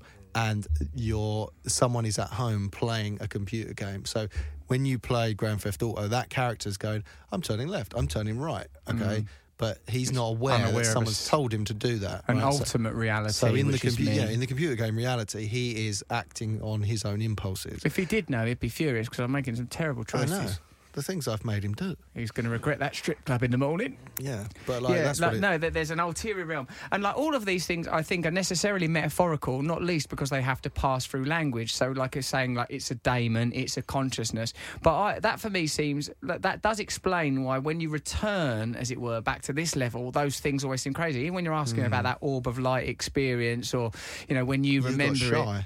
You've got because you recognise it's difficult to talk about here, and I've noticed with our particular characteristics, you have a tendency to medicalise and rationalise it. You'll go, it's because I had flu, But having flu, one of the symptoms of flu is not a being comes down and explains the nature of reality in a humorous way. High temperature can make your brain work differently. What exactly you would, but whether you define that or determine that or describe, I suppose, that as a kind of delirium or a revelation depends upon the tools with which you understand reality. And because we live in a rationalistic, materialistic society, if someone has an experience of revelation, they'll just go, that was just that mad thing that happened. Whereas if you live in a society that has access to the mystery, or at least goes, look, we don't understand everything, and probably some of the most important things we'll never understand, so we leave a place at the table for the thing that we'll never understand. Imagine what spiritual truths have been lost to people who've just gone, I've never eaten peanuts again. That's the end of that. You won't see a straw in my mouth no more, mate. That's the last time I put an antenna in my bloody head. Let me tell you. What was all that about? Well, rubbish. OK, now we're just going to have a little advert. You'll hardly feel a thing. There'll be a little local anaesthetic. Then we're going to just pop an advert down into your skull. And after we come back, we're going to talk about the purchase of a utopian island. What could be simpler than that? Russell Brand. Radio X. Majesty, I remember your late father. He and I scrambling through the cold night air, our fogged breath just before our faces, our fingertips cold as ice as we looked for lowly curs in the ground. Eventually returning to the pantry, I would grip one of the smaller hounds, nibble it by his neck and throat, flip him onto his back, whether he wanted to or not, Majesty, and your father, reaching for his vanity case, would find a single emery board. Taking it immediately between his finger and thumb with nimble expertise, would file away at the tip, exposing a cross-section, as you know by now, surely, Majesty, if you've been listening, a honeycomb of wet cellular larvae, and each one of those larvae had a secret of the inner workings of the universe, Majesty, and it would grow into a butterfly, then it would lay its own eggs. You're listening, of course, to Russell Brand on Radio What is the root X. of that? Someone emailed and said, there must have been a root. So you were watching The Crown, was it? Or Yeah, I'll tell you what the root is, if you want to break it down. It's because Winston Churchill's voice is always associated with very, very important information because he was the heartbeat of a nation in one of the defining moments of our myth. Where's that come from? Emery board is what we want to know. Yeah. Because that's just a funny thing to say, I think, to someone. But where's it come? There must have been a moment you saw an emery board. You were filed. This is what I think. You filed an animal's. Why would anyone file down just the tip to reveal a cross section of honeycomb? It's too specific. Because there's I'll tell you another little bit of information is that people don't. There's a sort of a disorder where people don't like to see loads of circles. There's a name for it and everything. You know, like how there's weird little disorders, plucking your hair out. Yeah. Well, there's one where people, and my girlfriend, wife, doesn't like it. She doesn't like to see like a dense mesh of honeycombs or cells or things like that. Yeah, and I think it's because it's the ulterior realm upon which reality is based. When you talk about a graph upon you think which... that about everything. My wife doesn't like toast. Well, I think that's because it's an ulterior. Don't like toast, you say? Perhaps that's because you know that bread is waiting to become toast, even when it's dough. It's knowing I'll be bread, then I'll be toast. Have you seen that video of there's a makeup artist it would destroy your wife's mind, right? Why? Makeup artist did this makeup on her hand with loads of bleeding circles, and it is terrifying. It had to be taken down on Facebook because it looks real. But it's like a grid. I'll find it. Find it, please, because the thing is called tripopophobia. Trip-hop. Oh, it sounds like a type of brilliant music. Is tripophobia. Is tripophobia a real phobia? And then it shows a lotus seed pod, a cross-section, a honeycomb. Yeah. Do you see it? That's it. How beautiful. The makeup looks like that, but on a hand bleeding. It's terrifying. Well, I don't know why people don't like it. I think it's a real sweetie pie. So, my wife don't like it. Thanks very much, Neil. And I do like it. I like it a lot. Okay, so if you've ever wondered what it'll be like if me, Matt and G and you lived on an island together with someone nominated king, it could be any of us. It's me. I'm at the top of a lighthouse. And we're all there on the island. I'm at the top of the lighthouse flashing away my light. It could be infrared light. Neil, come back on. Oh, my brain's been given a wobbly woo. So you might be interested in our new plan to purchase an island mass and to dominate it under Sharia law. No, we'll use whatever laws we want, we'll make it. Right, David, on the line we've got David Collin, who's a man who's written a book. It's called Life and Death on Little Ross. It's about this magical island off the coast of Scotland, what we might bloody well buy. It's only rock and roll, but I like it. Here he is. It's David Collin. Are you there, mate? I am. Hello, Russell. Oh, God, you've got a lovely voice. You should be reading children's stories. Tell us about this island. What's gone on there? Well, it's a beautiful island. It's in the mouth of Kakubri Bay. I'm looking at it as we speak. Ooh. The Where bay are is you? about- What have you got on? Where are you standing? I'm wearing a scruffy old fleece, and I'm in the garage of my house, looking due south towards Little Ross, and behind it I can see the Isle of Man. Oh, is it Which have we got? Is it a real beauty, Little Ross, even from your garage in your fleece? It's a classic island. It's just a little island, about 150 feet high in the middle, with a beautiful lighthouse tower on the top, designed by the famous Stevenson family. Really? 2 cottages below the tower for the keepers, and also a range of farm buildings, some stores, and 2 magnificent stone pigsties. Well, it sounds absolutely beautiful, David. Now, realistically, how many people could live there in what I'm calling a utopian commune? Well, you would have some difficulties because it's very much at the beck and call of tides and winds, and sometimes the weather's such that you can't land there. In 1861, there were 14 people lived there, which I think is the most that's ever been recorded. But that would tax the water supply pretty considerably. But you have another problem in thinking of buying it, because I've got really bad news for you. No. It was sold last week. Oh, boo! Who bought it, David? Well, I can only report on rumours. And Go on, Kakubri that's good is enough for us. adept at producing rumours. They range from a drugs baron, the mafia, Joanna Lumley, and somebody that you may know and who may be opposition to your position at the top of the tower. Katie Hopkins. The rumour is Chris Evans.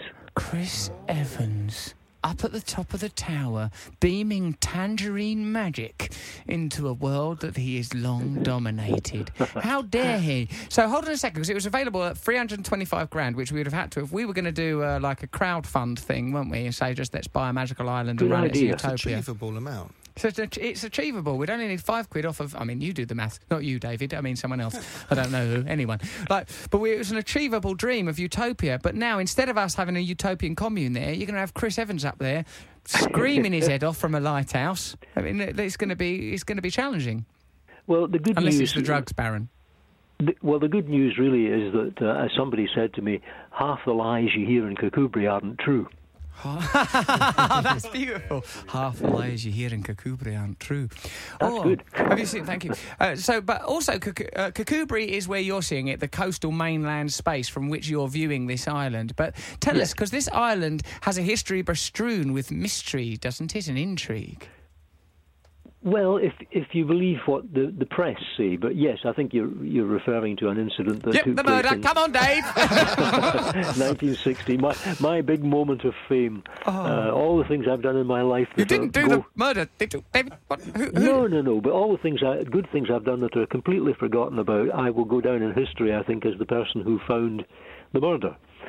I sailed Sounds there with good in my your father. accent, murder. But go on, tell us more. Your accent, in your accent, murder. It's so resonant to the English ear. Well, I sailed there with my father in 1960 on a day sail just to have a picnic on the island.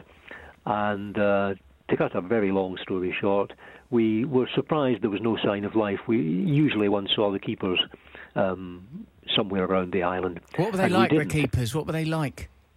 Well, I didn't know either of the 2 keepers. Eerie, grey-faced men, was they? Not at all. One was a young chap of 25, ex-Merchant Navy, ex-Royal Navy, and the other was an elder man, apparently a very nice man, who was an occasional relief keeper while the principal keeper was away on his holidays. Okay. And where does the principal keeper go on his holidays? Yeah, where does from he go? Little Ross Island? Go on. He went to the lighthouse at Ailsa Craig. He went to another lighthouse. Yes. You've got to get your imagination working, mate. His mind's too full of the Lighthouse bulb. keepers tended to do that because they nearly all were part of huge families who were all in the lighthouse service. So on holiday, they didn't earn very much money, so they tended to go and stay with their relatives in even more remote lighthouses than their own ones. God, it's not remote enough for me. That's like, I got to get one more remote. How realistic was Fraggle Rock? Sorry, David, I apologise for that question. I'm an idiot. Hang on, there's the two keepers. Yeah, let's get back so to this there's murder. the young 25-year-old, and then there was the older guy. Yeah. Then what happens? You've gone there for a picnic. It's quiet. There's no sign of life on the island. No sign of life, and eventually my father went into... Well, first of all, we both went into the principal keeper's house and found absolutely nobody there. Everything really neat, scrupulously clean and tidy. A budgie in a cage singing, and a very friendly dog wandering around. Everything does sound like Fraggle absolutely Rock. as it should be. But when we went, my father then went into the second house, and in it he found a man. He came running out the house and shouted to me, "There's a man ill in his bed. See if you can get help." And I ran down to the shore because I knew that friends who were lobster fishing were nearby, and they would have had a boat that was more able to get us help quickly than our elderly sailing dinghy. So I came back up to the top of the island with my friend Robert Milligan, and we went with my father into the second house, and there was an elderly man in his bed, neatly tucked up in his bed in his pyjamas, and there was a towel close to his head that did have some bloodstains on it, but we thought he was ill. You don't expect to find a murder. You don't expect to find a dead man, but you certainly don't expect to find a murder on a sunny day on a beautiful island. So we first really concentrated on trying to get assistance. We thought he was probably dead, and it turned out that he most certainly was. He'd been shot in the head at point-blank range. But we didn't see any of that. We didn't know that. We raised the alarm, and eventually a doctor and police came. But that took about 3 hours. We were very puzzled because there should have been a second keeper there, and there was no sign of him. But the theory we developed was that the unfortunate man had perhaps fallen and hit his head, and had been put to bed by the other keeper, who then went ashore to get help. Of course, we couldn't understand why he hadn't come back. But the police, acting on pretty impressive information, arrested him the next day in Yorkshire. What do you mean? What's the pretty impressive information? Well, they must have had information, really, I don't know from whom, about where he was likely to be heading. Because they laid in wait for him at a place called Selby Toll in Yorkshire and caught him there. Do you think Robert Milligan, your childhood friend, is someone caught up in all of this, David? No, I'm afraid Robert is no more. He died a good few years ago. We'll never know. He takes that secret with him to the great bourne from which no traveller returns. So they caught the fella did they, in Yorkshire? Did he confess? Well, he when he was asked about Little Ross Island, he said, yes, I know all about it. Well, like he was a bit bored by the inquiry. Oh, yes. I did a murder there a couple of days back. The source of the fella. What about the other mysterious lighthouse keeper who was not yet found? Where was he? This is the one that was found. Oh. He went to Yorkshire.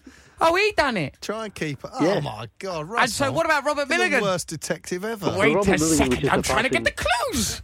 Robert Milligan was just a passing fisherman. There was say never that. any doubt about who did it.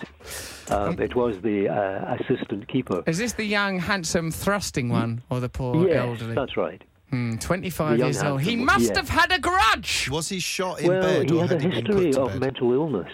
And He grudges had, in fact, at one time been certified insane. in the membrane.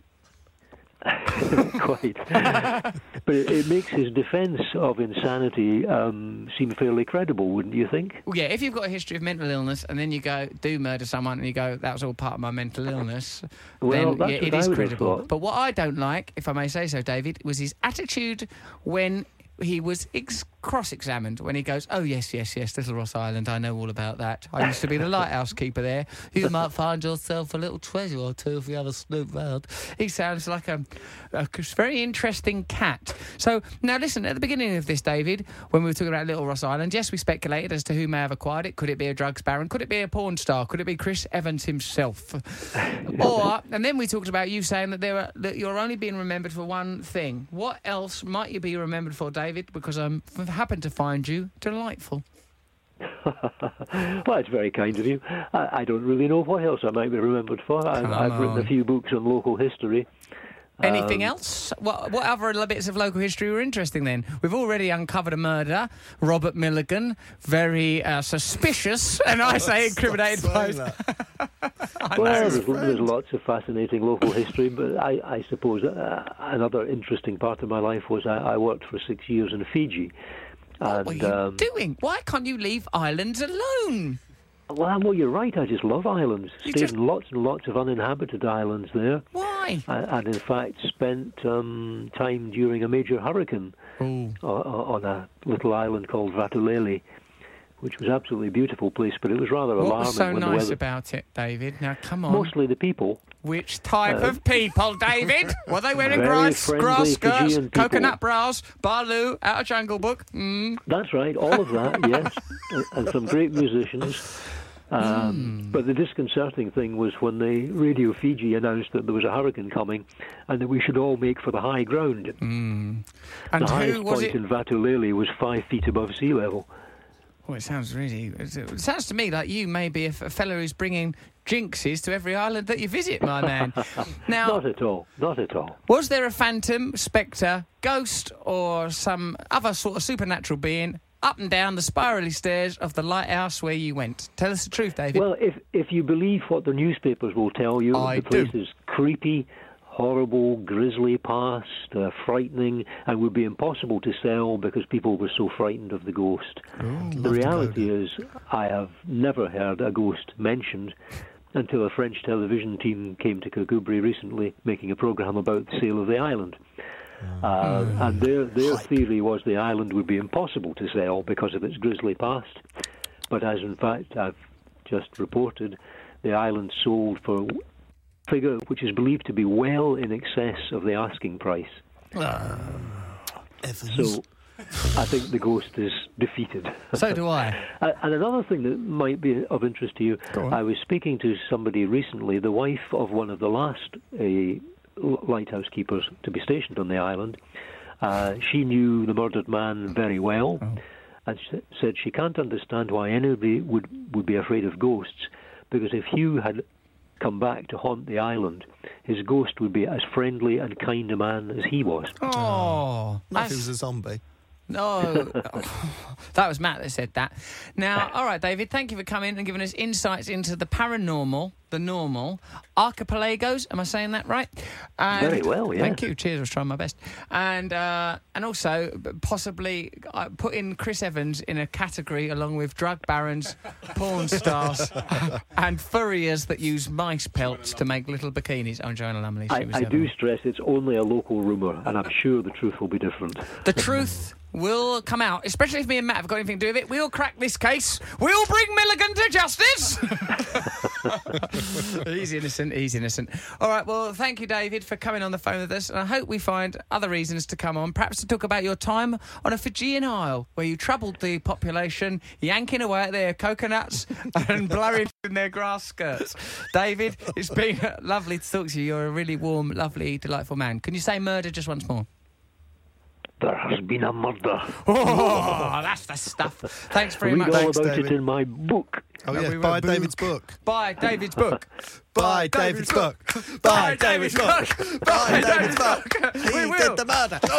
No, he didn't. very He's much. innocent. It's Milligan. Thank you very much. Thank you very much, David. Thanks to all of you. Brilliant. We Enjoyed love you. speaking to you. I love you. I love you. Bye, Bye. mate. Bye. Well, you showed me up there. Showed yourself. All I done was You try showed to the whole support him. of Radio X up. I tried to crack the case. I'm trying to bring... You couldn't even follow the simplest story. What about the other fellow who went missing, eh? He told you he was in wherever he was. No, who's Yorkshire. this other guy? Wait a second. Who's running the lighthouse? What I wanted to know was, he was all cleanly and tight, nicely tucked him into his in. bed in his pyjamas. Shit, you're right, that's But a having good been shot point. in the head, right? How did it take them that long to go, we thought he'd fallen and stuff like that? It must have been was it a .22 rifle? That must Get have him been... back I mean, on the the exit wound line. would be massive. The exit wound will be the size of a cauliflower. Now, David, I tell you what, mate, and another thing, where's Uncle Travelling Mac and the dozers and the trash heap and everyone else in all of this? He said there was a very friendly dog there. Yep, which was in front. Taste the cares away. Worries for another day. Let the children play. Ooh, ooh. Dad Fraggle. Let the music play, Don't not let frag- the children play. Oh, sorry. You're thinking of... Very confusing on this leave side. the children out of the future. Yep, well, this is all entertainment as far as I'm concerned. There's an advert now. Just live with it. Dear Britain, we know you can't wait to take off again to the people and places you love, to feel the sun on your face and the sand down your shorts, or just read and read and read until you feel happy and glorious once more. Take off to Europe from £39 each way. British Airways. Made by Britain. T's and C's apply. Limited availability. Price based on a return fare departing London Heathrow in September. See ba.com/lates for details. This is Radio X. Russell Brand. Last link, you're the last link. You listen to Russell Brand on Radio X. Radio X. I can make it up my own jingles now. Well, it's been a great show, hasn't it? Whether it was cyborgs or a man who solved a murder, or did he? Is the murderer very much at large? Great mystery. We're going to have to find a new island. That's a fact. We're going to have to find a peninsula, some sort of landmass on which we can create a new kingdom. The lesson of that is to, Go on. before you put someone on an island with one other person, Yes, go do on. a bit of a background check. Bit of a background check. Are you a nutter? And might you do a murder if you got a bit wound up? Oh, yes, probably. Well, what do you mean email about jingles? There's an email about jingles here. Hello, says Oh, you Sam said Lewis. someone's done a theme song. Oh, yeah. You never played it. I will. I am a musical emissary of the Matt Morgan Appreciation Society, says Sam Lewis. Pin. I've immortalised your antics into a tasty beat in very much the same way as I did with Belly Bounce a few years ago, which you were gracious enough to play live on air. This song is called Matt Morgan, Original Victim, and is packed with as many references to the show, or podrot, as we like to call it. How dare you? Oh, that's up to them. As I could And it's muster. a website called Podrot. I hope you enjoy it. I spent more time on it than was reasonable for an adult with a job. Also, if Gareth wants to record the French horn solo, caps, himself for real, he's welcome round my gaff anytime for a sesh. That's from Sam Lewis, who it sounds to me is well up for it. Well up for it. So let's just hear a little smidgen of it. I won't use the word snippet because I don't like it. We'll just hear a little smidgen, and then what we'll Prefer do... smidgen? Smidgen, yeah. At least someone's had the decency to smudge that snippet up a lens. And what about we'll just play a little bit of this thing, and then we'll have a podcast later, won't we? We'll on the podcast, if you were kind enough to tune into that, we'll play the whole thing. We'll play the whole version, and you'll. That's be exclusive happier. content, guys. That's exclusive content. There's no other word for it. There's no other word for it. But here's a bit. Boring. Oh. This is good so far. So far, I'm really enjoying my life. Turn it up. It's got loud. This is how it goes. Is that my vocal? No.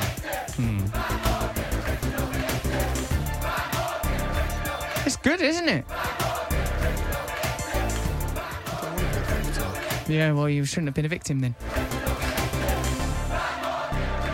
A lot of victims call themselves survivors. It helps them. Let it play.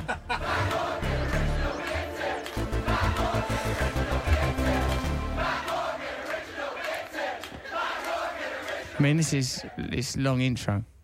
All right. So anyway, look, that goes on, and it's full of references. We're going to talk about that in the podcast. So if you, there's a lot of original content in the podcast. And remember our contest. The person that finds the most people to subscribe to our podcast gets to be behind a glass panel. Imagine that, a glass panel, and smudge their faces against it while we're doing this. Supply of oxygen.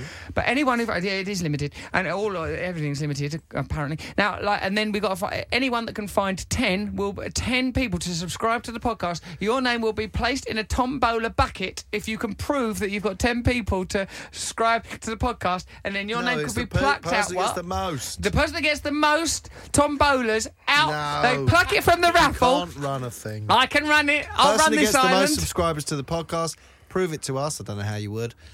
Photos of their subscriptions. Oh, yeah, screen grabs. Screen grab. And then you will be allowed... behind a come glass here. panel. He's very insistent on the glass. That's But not my thing. You'll be behind a panel, like a fishy. He'll be hosed down, deloused. Nothing You wrong. can come in here and meet us or something. No, you're behind a panel. You're That behind a sounds glass very big-headed panel. of us. It does. But you're behind a panel, you see, and you're Why watching are you it so unfold. insistent on the glass panel? Because there's a lovely glass panel in the normal studio, not this Al Gore It's a Kingdom window of to the Lies. corridor. Yeah, but it's nice, isn't it? And what about... No, I'm thinking about the gap, the anti-space, the unworld. Oh, that bit. You'll be in there. Wouldn't that be lovely? Overlooking Leicester Square. There could be a glittering premiere on. You might see the back of Colin Firth's head. That's soundproof glass. Oh, you can listen to it on the radio when you get home. You can just watch us Yeah. from a void which isn't actually meant to be entered by humans. It's I'm like very between the building walls. Yes, an unspace, a mysterious realm. Haven't you learned nothing from the cyborgs? Anyway, so just send us the screen grabs. Get there. We want to see this podcast shoot at the chart like a little old rocket. Now, in order to summarise what's just gone down, why don't we take a visit down to Mr. G Town, where he, using rhymes, poetry and lyrics, will help us understand ourselves better than we could using our own brains, what don't have an antenna in them. Ladies and gentlemen, using the lighthouse fists that shine and keep us off the rocks of our own minds, it Mr. G. Okay, this poem's called The United Fields of Vision. Can we unify the fields to interact with extraterrestrial zeal that is rolled up into 5 dimensions, yet gravity laughs at our machines, bringing us sweetly back down to earth? The movie of life projects from birth. What's faith? What's confidence? Do sugary lips give value to our worth? Yet darkness comes in 3 stages. Insomnia is cured by 3 pages. Are the islands in our conscious stream inhabited by dreams of green faces? Can we grasp the mystery of everything, where every string has a quantum loop? Maybe we're just one of many ingredients in a finger-licking cosmic soup. How does he do it? How's he done it? What's going on in the world? You did the sound What? effect too. Well, that one I done. Is that you? Yep. Yeah. No, it's me. Still doing it down at Fraggle Rock. Oh, now, That was him. ladies and gentlemen, we can all. I can only. Oh, God. no. You There'll be, wheezing old... there'll be a glass panel. A glass Stop panel. saying it. You're saying that as if that's the good thing. Right, what's the that's good a thing? negative. Right. For no. them. There will. I can tell you now. There For will that be person. no glass panels. Glass panel free. You just make a perspex box. Oh, I'm not. You will be in a cube of nothingness. Now, someone told me once that TV programme, The Cube isn't that important. They're just doing things like a game of cup and ball or something like squash a centipede with the back of your thumb. And Yeah. all the cube is irrelevant. But it's just that it goes on in the cube. Well, Yeah. that's so silly. Well, that's just absolutely so silly. Silly It's just as silly as anything else. It's just as silly as... I mean, what's that? I'm the weakest link. Oh, that's just so silly. What does matter how weak a link is? You silly sods, right? Everyone come... Right, once we've got our own lighthouse, this will all be much more different now, won't it? Than it was before? From the lighthouse. Let's find out who actually did buy that. We need to know. This is a need-to-know basis, and we bloody well need to know. I Was bet it's it a no drug one dealer? famous. I bet Scumly it's not. Lumley? That's Cumly just, that's Lumley? rumours. Yeah, it's rumours, mate. It's rumours, all right. But the real rumour is who done that bloody murder. Because I don't want to think of an innocent man behind bars for a murder what he never even committed just because he was a bit insane in the membranio while Mulligan walks free. Not on your Nelly, you don't. All right, well, I hope you've enjoyed this radio show. It's an example of some people trying their best to do what they believe is right. And isn't that what's important? No, it's not. What's important is quality entertainment. Coming up after we're finished, and many would say we were finished some time ago, is a man whose name rhymes with rotund fart. But that doesn't mean the content of his... Right, it doesn't. Gordon does not rhyme with rotund. It does if it's an unrhyme, doesn't it, G? Like if you were doing a pop song. Why don't you wrap this up? Floundering old windbag. How dare I've rolled my trousers up. I've been for a paddle. I'm in the saddle. Oh, you're not my wife. Get out of my lighthouse. Get out of my lighthouse. I never painted those stripes there. They turned the mics down ages ago. I know. I'm still talking to Al Gore in my mind. There's no such thing as climate change. Sit down, sir. Well, thanks very much. Enjoy Gordon Smart. And who's after that? Jermaine Defoe? What mad footballer are you trundling here all trussed up like Lecter after that, eh? Who's it going to be? Dion Dublin? Just say goodbye. I Fade won't. the mics down. Okay, Listing everybody. footballers. Why? Why? I've always loved you. I've always loved all of you. But it's never been enough. Goodbye. Goodbye. Where's my lighthouse? Where's my lighthouse? It's Radio X. Russell Brand. This is Radio X. Well, what the hell was going on there? That was literally, I mean, the last bit, well, I mean, that was extraordinary, wasn't it? I mean, You just didn't want to say goodbye. Yeah, you went on for. Do you ever way get too that long. when you don't, you sort of, you think you've told me before, it's sort of an attachment issue sometimes. Yeah. I wouldn't go home from school, see? That was the problem. Miss Savage, in the end, had to ask me to leave. Really? She goes, come on, go home now. Because I'd made her and that other one, I think she was called Mrs. Maris, I'd made them laugh for a while. This is Little Thurrock Primary School. I think I was 7. I was making them laugh and they were really enjoying it. And thinking about it now, they were probably women in their 20s. I felt this magnetic attraction, not from them, of course. They were repulsed from me at them. And they went, listen, they were really laughing. They went, oh, listen, you have got to go home now. But it was such a long walk home, Matt. I didn't want to go. You were walking home on your own at 7? No, I was probably a bit older then. But it was definitely primary school. Yeah. And in them days, it weren't so much of a thing, was it, walking home on your own? It was just boring. It was just bloody boring. Yeah. I could have gone now. Terribly exciting. Yeah. What's that behind the hedge? Ah! Ouch. Yeah, it's been spiced up, hasn't it, by the It's probably not fear, I bet, like, dread. Statistically, it's no safer. I probably... do you know what? I No think you're worse, I right. mean, no less safe. Ultimately, the statistic is this. 100% of us are going to be dead down the drain in a century at best. Unless old Cyborg Yeah, shops. but not at 7 Cyborg's going home not. from school. That's the difference. Oh, no, that is terrible. That's a what way to go. But, anyway, what I was saying is Bradley Avenue, I hated walking down there when I had that fight with that lad and I hit him with my lunchbox. Then his parents pulled me into their house. And I thought, this can't be right that I'm in this corridor now. This isn't part of my deal simply for winning a lunchbox battle. I mean, but that's the way sometimes it unrolls, isn't it? Yeah, I had things like that happen. Where parents intervened. Yeah, parents got a bit like I was lifted up by my throat. Dad. Someone's dad. That can't be right. Look what's happened to us. No wonder we've gone unusual. Corridors, That's throats. what life was back then. It's more violent and weird. It was violent and it was The weird. world's been sanitised. I think it's for the best. What, the sanitisation? All right. Like Some bits are good. when I told you when I lived with that primary school teacher and I helped her mark books, which was hard, and they were only little kids, but it was like some of the maths was quite hard. Anyway, you weren't allowed to do crosses because it was too aggressive. What did you do? You do a tick for yes or a dash for, hey, you'll get it right next time, buddy. Hey, don't worry. A cross is too aggressive. Seriously. Yeah. Yeah, but no, fair enough. A dash. I mean, That was about 15 years ago. just a little dashy dashy. What are they doing now? I don't know. Look, I'm going to go. Smiley face. Well done, next try. So now I'm going to do some emails so as people feel really, really loved inside. This one's from Midi. Dearest Russell, with regard to your nasal waxing, can I please ask, has there been any discomfort as the hairs have been growing back? Like in other areas of the body after shaving? I've been slightly obsessed with having the same procedure done since last week's show. Not really. It's not been that bad. In fact, I think it's harder to pluck individual hairs. I like to just get the whole lot out in one black clump like a little mouse's mop, and to see it on the end of an earbud in that black blue tack stuff like a little mop, all those hairs, follicles at the end of them. Oh. What's wrong with that? That noise. No. People are turning off. Why? They don't like it. Listen. They don't mind it. Those Fraggles, what were they doing? What were they up to? What does it mean? Because there's the Fraggles, then there's the Dozers, then there's the Trash Heap. Who's right? Who can we trust? The lighthouse And keeper? the other He was in people. porridge. You can't forgot trust the him. other people. Who? The big Those people in big the galumphing garden. king and queen and son. Flagel. Well, what was weird about them is they had a kingdom, but they were them themselves. Now, I think that's a comment on the meaninglessness of materialism. You're king of a meaningless world. You're sovereign of Well, the meaninglessness. Dozers were like the workers, weren't they, making stuff out of radishes that actually was quite beautiful glass-like structures. They were lovely. But it was Fraggles- edible. They were eating it. Yeah, the Fraggles were eating that. Which is very decadent.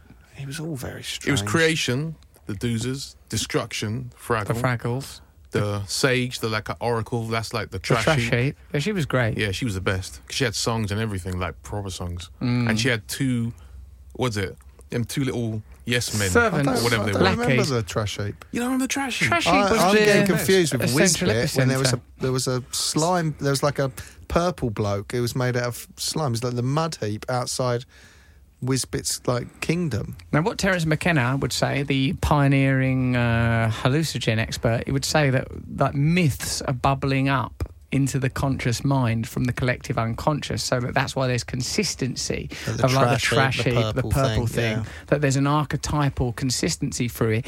He did this brilliant riff where he goes, like, even the most prosaic and ludicrous and commonplace myth of our time, the Father Christmas idea, he says that the idea has come bubbling up to us and it's taken hold because there's some peculiar veracity to it, that there's a benevolent figure that has elves making children's playthings, the playthings for the innocents. If you're good. And right, morally. and where does he live? He says at the North Pole. the North Pole, Mundus. He called it Mundus. Top of the world, like the heaven. Yeah, and he's saying that, like, even though it's the Father Christmas myth is the Father Christmas myth, but like he's saying that within it encoded are truths that we don't quite understand are truths. Particularly, Terence McKenna was fond of saying that if a lighthouse landed on the South Lawn, in his bizarre voice, if a lighthouse landed on the South Lawn. Lighthouse. That would be great if a UFO landed on the South Lawn of the White House. Then he goes, it would be no less amazing than what you experienced with a serious leather-lunged blast of DMT. So what you experienced. He goes, because you empirically experienced that your own beingness is not what you presume it to be. Obviously, we would not endorse that, but like, it sounds interesting that there's something you can do alone momentarily that completely unravels your perception. Yeah, but if you so DMT, it's not a narcotic. I suppose it is, isn't it? In recovery, you couldn't do it.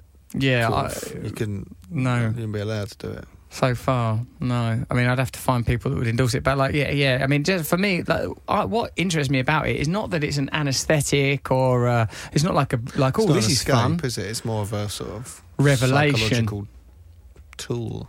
Yeah, it seems like it's a way of like I was listening to the podcast of Sam Harris with this, I think he's a philosopher called Thomas Messinger, and they were talking about the nature of consciousness, and like most of the stuff they talk about is through Buddhism and meditation, but they're saying that if you the experiences that you can have using these substances is an interesting study of ontology, the nature of but DMT beingness. is actually it's in your brain naturally, isn't it? It's in our brains naturally, it's in plants naturally, and it's a sort of a distillation taken from ayahuasca, and when taken in serious doses, apparently, it just sounds extraordinary. And on Under the Skin, we spoke to a couple of people that are doing a study on it here in London, and it's the consistency of experience that fascinates me, that people are consistently saying this happened, then this happened, then this happened. So it's like, because what that suggests is it's not just the chaos of delirium like we discussed in the radio show. In my fever I saw a prophet at the end.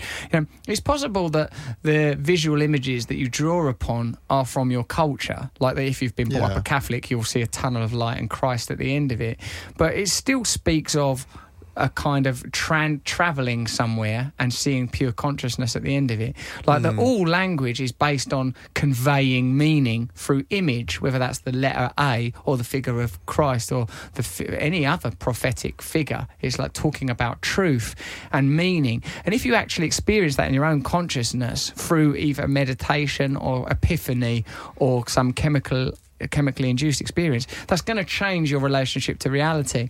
And I think that the reason those people that do a lot of that stuff from that side of it, that new wave, new age thing, is like the reason they have such a belief in it is that if enough people do that, you're going to think, well, this is madness, this isn't real. Because I feel like on some level we all know. The thing as well, I was just thinking, I don't want to do it myself, but I'd like someone I really know and trust their opinion to go and do it. You. And I was thinking, but by the nature of the thing, DMT, if you come out of it, you wouldn't be then able to use our language wouldn't be enough to describe it to me. So you'd just go, "Wow, man, it was crazy." You wouldn't be able to go, well, first of all, And there's a shared experience, like loads of people do it and go and have the same experience. Isn't it weird? We've said this before, that when we talk a lot about these things, you can almost hypnotise yourself into experiencing it. You start to feel, I was talking... I go home in a weird mood if we talk about weird stuff. When I talk to atheists about like this sort of stuff, it's like what I sort of say to them is it's like that we have in psychiatric terms, when Freud talks about the uncanny,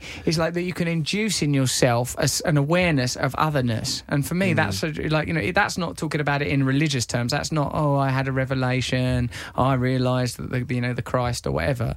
It's like something's going on that we're continually drawn away from. And I think that's what conspiracy theories are, like whether conspiracy theories are just people's overactive imagination, their awareness that their anatomy is continually running their body, so there is a mystery beneath and around consciousness. But I also think it's because being can be different. And what that guy was saying there, Neil Harbisson, when he was saying, if you change your senses, you're changing your experience of reality. I mean, it's odd. What is odd about it is that anyone could do that, really, isn't it? Not anybody would do it, but anybody could stick an antenna and have your bones jangled by infrared. You're not experiencing infrared in a visual medium, but then, like, it's this thing of experience that's the most fascinating and fundamental, The thing that got me was that he went into technology to get close to nature. Yeah. Because that's what he said. He just goes, I wanted to get close to the nature. The end game isn't technology. It's like to become more like an animal. Technology is the vessel by which you would deliver a new experience of essence. I want to get into technology. So, like, you could sort of build a bodysuit and walk around and Iron Man. Never die. An invincible boiler of limitlessness. All right, shall we listen to some more of this bloody song then? Where is it? Have we got to listen to a bit more of it and wrap up this thing? That's the full version. Full version's there. Thank you very much, Neil. Okay, so this is the MMAs, as you heard a little clip of at the end of that Mad Radio show. Have done this long song. Now, we love the Matt Morgan Appreciation Society. Yep. We appreciate them right back. And I'm very much looking forward to G's Appreciation Society starting. And I'm wondering who the hell's going to be in it and what's going to be wrong with them. They'll have to know their metaphors very well. They're going to have to. I mean, they're going to have to almost be a metaphor. Now let's listen to this thing and see what we reckon, and we'll commentate over it because that's the way I live. Can I fast forward it because we've heard that bit? Neil can with his own mouth. Look, Neil's a cyborg. Don't you remember they sang this at the event? Yeah, they did. This is their mantra, and I remember that I invented that song. Because I went, it should be like... Ice-T. Yeah. This is how religions start. Yep. That's what I've been telling you. So say, like, I live to a ripe old age. Matt Morgan with his eyes so blue. Every time I see him, I just shout, Lulu. They call him Skin Daddy, and if he screams on the mic, somebody kiss this. I just might. He's a legend, hypochondriac, every man dad. Passing by at work, not too bad. Matt, we want to thank you for the joy that you bring. So can I get a belly bounce? That's all I can say about Matt Morgan. Now over to his hero, /Gordon. Wow. Yeah, that's nice. I'm enjoying that. I'm enjoying the lyrics. I'm enjoying the vocal timbre of that man. It's only a guitar solo done on a machine. Go on. What are you going to say? Look at him sort of leaning back, contemplating it. I'm a connoisseur of the guitar. You'll take it to zero. This won't be a real guitar. Will Turn it up. It's a real guitar. Just bending notes. Just remember that it's a celebration of your victimhood. When people chant like that, it sounds like bullying. It does, doesn't it? The chant is a bullying, unless it's a sort of a spiritual chant, maybe. Yeah. They're trying to conjure you up. I love it. I think it's very good, and I think people are so creative and wonderful. Well, Matthew, some people would say that this is a ridiculous jingoistic chant. But this is how I want more religious Imagine content. I die at a ripe old age, and these people talk about me and their children, and then this song. Yeah, but what are they going to say? By the time you're at great-grandchildren, I'm some sort of deity. Yeah. Oh, hold on. Russell doesn't like On it. the French horn, I give you Gareth Roy. Wow. Oh, it is. Is that a French horn? Oh, this is nice. Same as the guitar. Synthetic, like your whole stupid religion.